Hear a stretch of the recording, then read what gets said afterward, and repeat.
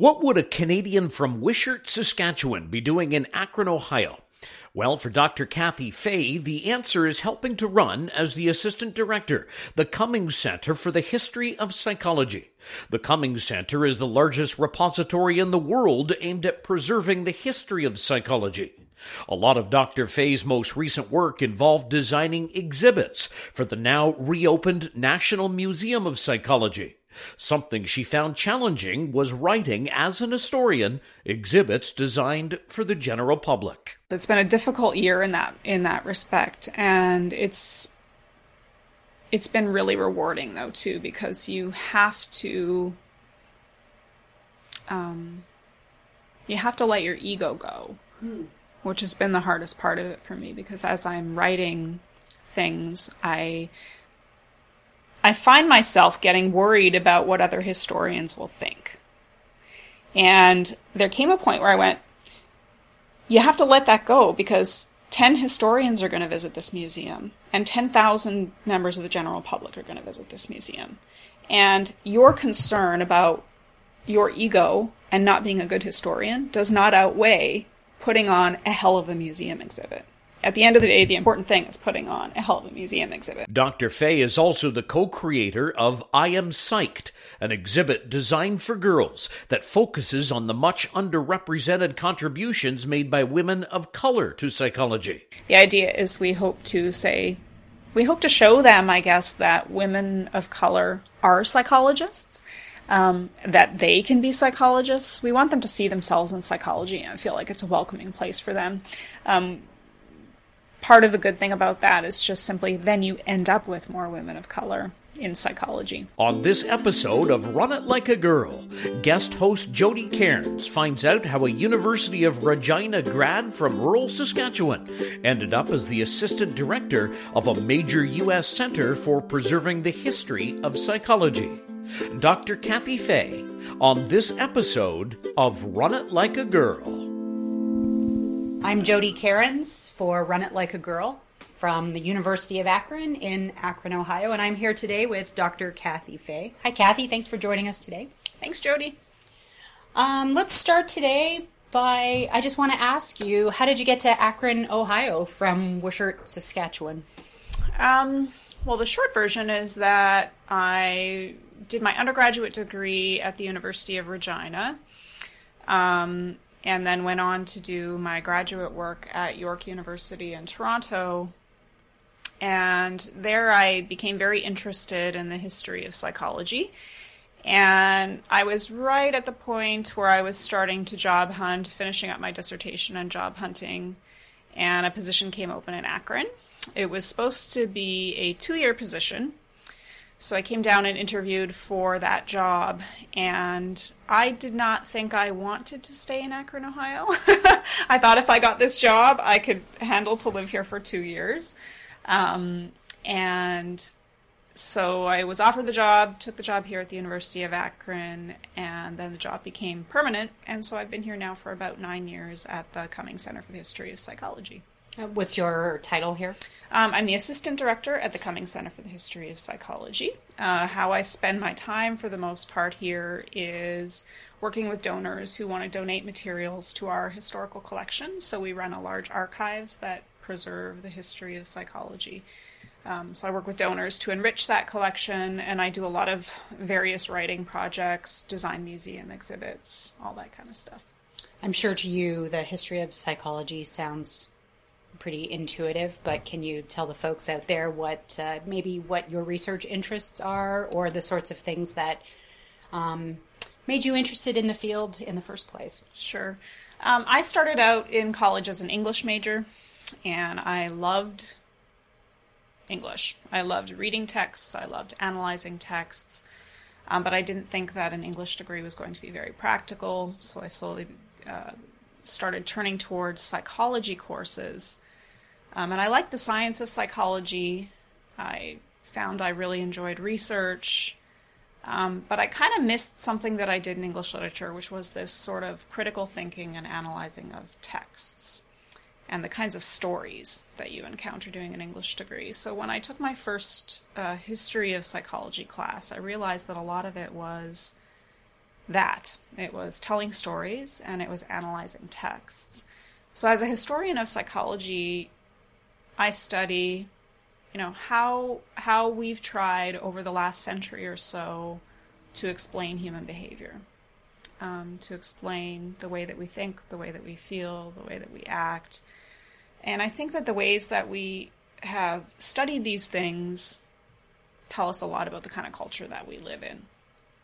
So, for example, my research looks at how psychologists were involved in policy issues and military work. So, for example, I study how psychologists looked at rumor during World War II, how psychologists studied morale during World War II, things like this. And historians of psychology cover a wide array of topics: history of mental health care, history of intelligence testing, all these kinds of things. So that's kind of what historians of psychology do in a very broad way. I think the field is really focused on understanding how we categorize people, how we decide who people are. Do you have you had good mentors along the way? What can you say about your mentorship experience? Yeah, I have had good teachers, and I've had good mentors. But I guess what I think is that I've learned something different from different people along the way. I've had some people that stand out, but for the most part, I think I took things from each individual person that I would consider to have been a good teacher or mentor. The first teacher in college, high school, even in high school, I guess, when I was in high school, I wanted to be a secretary. And our high school principal, I was a very obnoxious student and probably made his life really difficult, but somehow he still had the kindness to convince me that probably I shouldn't be a secretary and that I should go to college and not trade school. And he basically told me that I would be good at it. And one of the themes you will find is that I generally believe other people over my own experience. So I went to college. So I kind of have him to thank, first of all. And then do you want to name him for the podcast? Yeah, his name was Trent Singer. And I wish I could go back and be so much nicer to him. Because I think that me and friends of mine just were not very good students. I have no idea how he saw any talent in me, but he did. But he did. And my whole life would have been different if he had not just sort of said, he didn't even have to convince me. He just sort of said, I really think you should apply to university. And I went, okay, what's the fee to apply? And I did. And I think I applied. I think I only applied to one college because I didn't really care. I don't know. And then once I got to college, to university, Bonnie and I talked a little bit about this. Once I got to university, I had a really hard time my first year. I had been a good student in high school. I had never really tried. I just sort of did all right without putting in very much effort. And I mean just all right, not great, not terrible, just all right. And then when I got to college, I suddenly felt a bunch of pressure that I had never felt before. No one put that pressure on me. I did, I think, because I suddenly knew how much it was costing to be there. And I think I just had a huge fear of failure. So I really struggled in my first year, and then I dropped down to part-time after that and did a lot better. And same thing, I was sort of just stumbling through, choosing a major randomly, not really thinking very hard. And then I took a statistics class, psychology statistics, and the instructor, again, sort of really was encouraging to me, and he encouraged me to continue on in psychology. He was the one who convinced me to apply to graduate school. And again, another person who sort of changed my life. And the thing, his name was Don Sharp. The thing about Don that was really good for me, I think, was that he was good at figuring out my strengths and weaknesses. And helping you see them too. Exactly. Yeah. So he right away kind of caught on to the fact that my talent was writing. And so we would do projects together where he would sort of generate ideas, and I would figure out how we could turn that into a paper, how we could turn that into something that would get published. And so I was really, really grateful to him for that, because it made me but it made me believe in my abilities as a writer. I always kind of felt like a writer, but I don't think I believed anyone else would see me as a writer until he and I sort of partnered up. And then he basically from the beginning said, you're better at this than I am, so you do this part. And to have somebody who, to me, a professor of psychology, to sort of believe in that strength of mine solidified it for me. And that was really, really important for me, to have someone else validate that. And he is the one who convinced me to go to graduate school. Again, I think I was going to sell myself a little bit short. I had planned to apply to one graduate school that was very nearby to the undergrad I was attending, and he convinced me to apply to 10 graduate schools.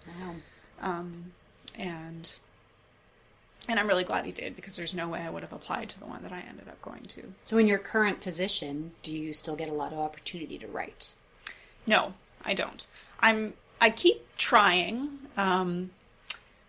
I do a lot of writing, but I don't do, and I use my talent for writing daily. It's one of those things, I've thought about this a bit. I'm like, am I using my talents?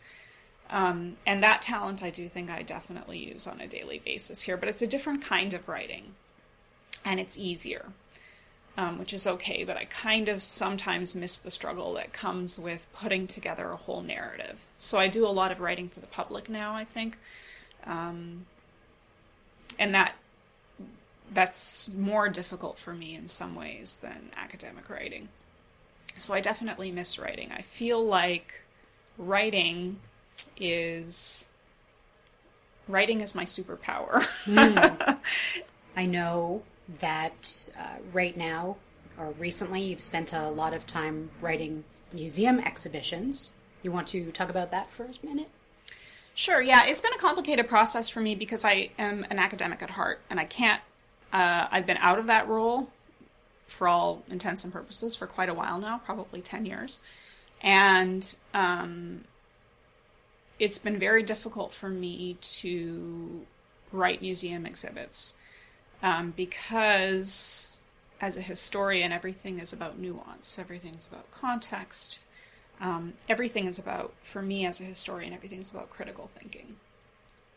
And you have to find ways when you're writing museum exhibitions to keep true to yourself in those respects, while also creating an exhibit that people who are not historians and are not psychologists are going to want to pay attention to. So it's definitely been difficult. It's been a difficult year in that respect, and it's been really rewarding, though, too, because you have to let your ego go, which has been the hardest part of it for me, because as I'm writing things, I find myself getting worried about what other historians will think. And there came a point where I went, you have to let that go, because 10 historians are going to visit this museum, and 10,000 members of the general public are going to visit this museum. And your concern about your ego and not being a good historian does not outweigh putting on a hell of a museum exhibit. At the end of the day, the important thing is putting on a hell of a museum exhibit. Oh, yeah.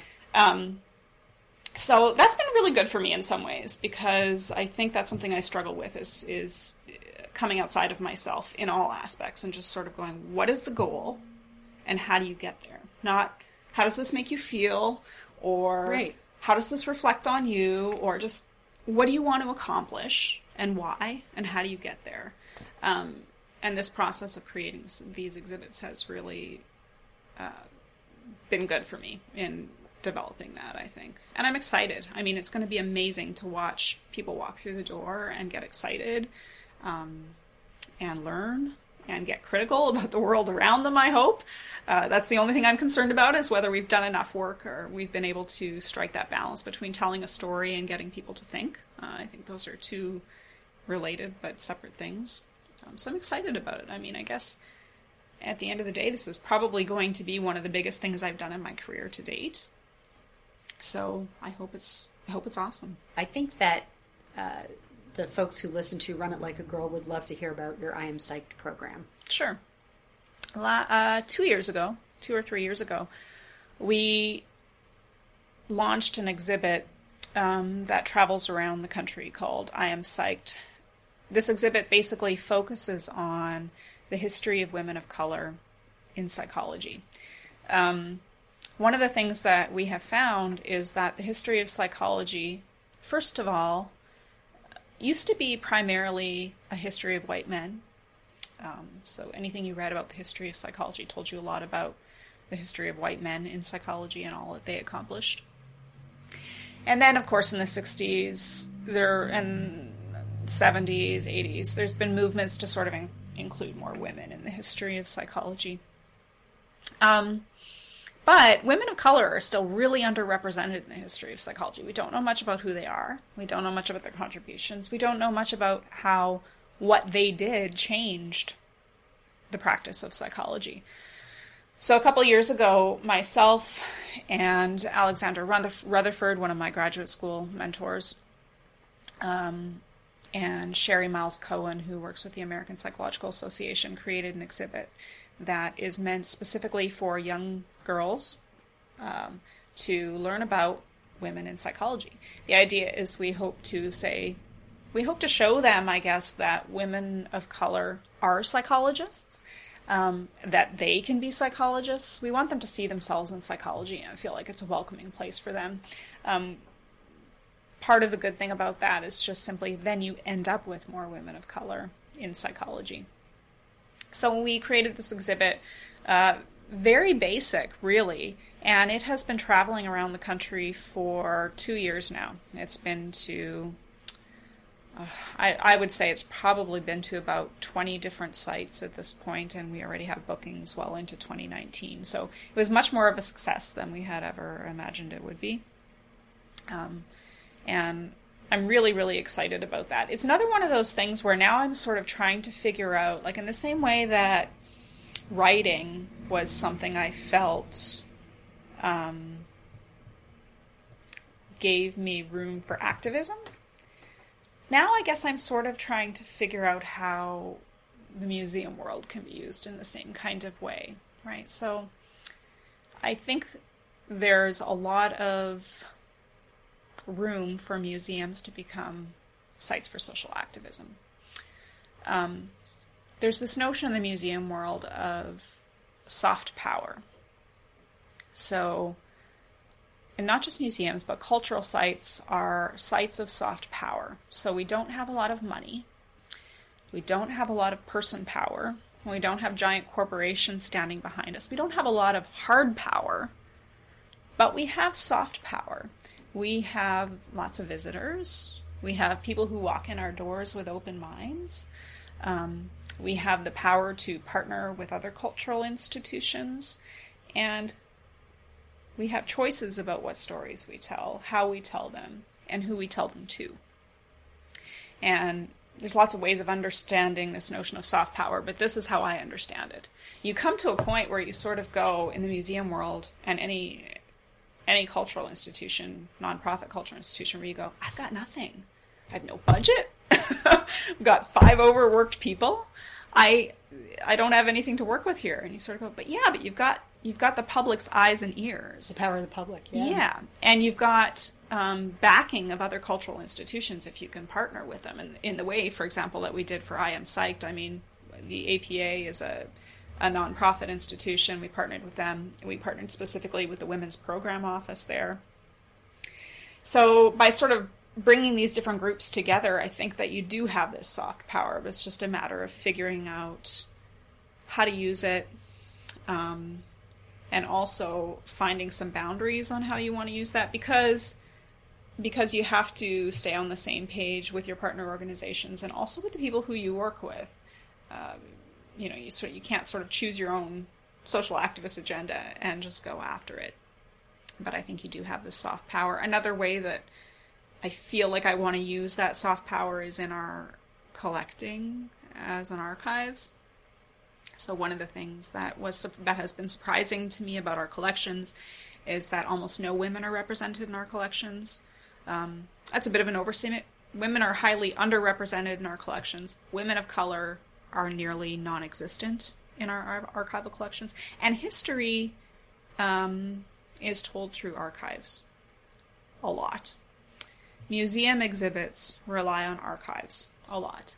And what happens is the people who don't make it into the archives don't make it into these stories. They don't make it into the stories that are told based on the archives. They don't make it into museum exhibits. We learned this doing I Am Psyched. I simply had no photographs of women of color to put in the exhibit.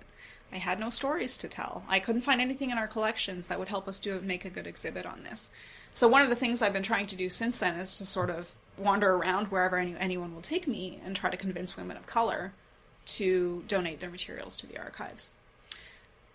There's been a couple challenges with that. The main challenge is that I feel like it's harder to convince women that their work is important. Why? Well, I have really thought about this, and I'm the same way. I think I don't know what it is. But I realize I'm the same as these women. I feel like I go about doing things and I don't think about them. I just go about doing them and don't think about whether they're groundbreaking. I don't think about whether they're important. I just do them,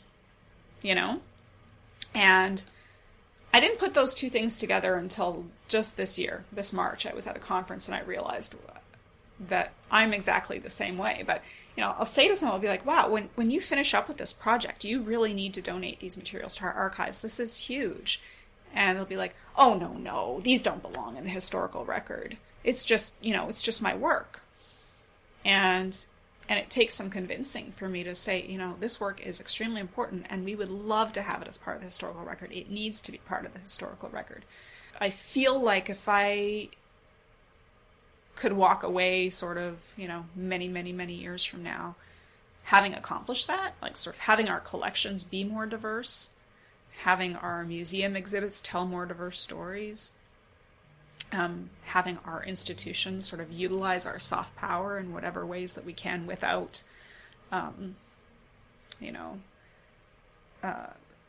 without sort of changing the mission of our institution, I would be very happy with that. That would be enough for me.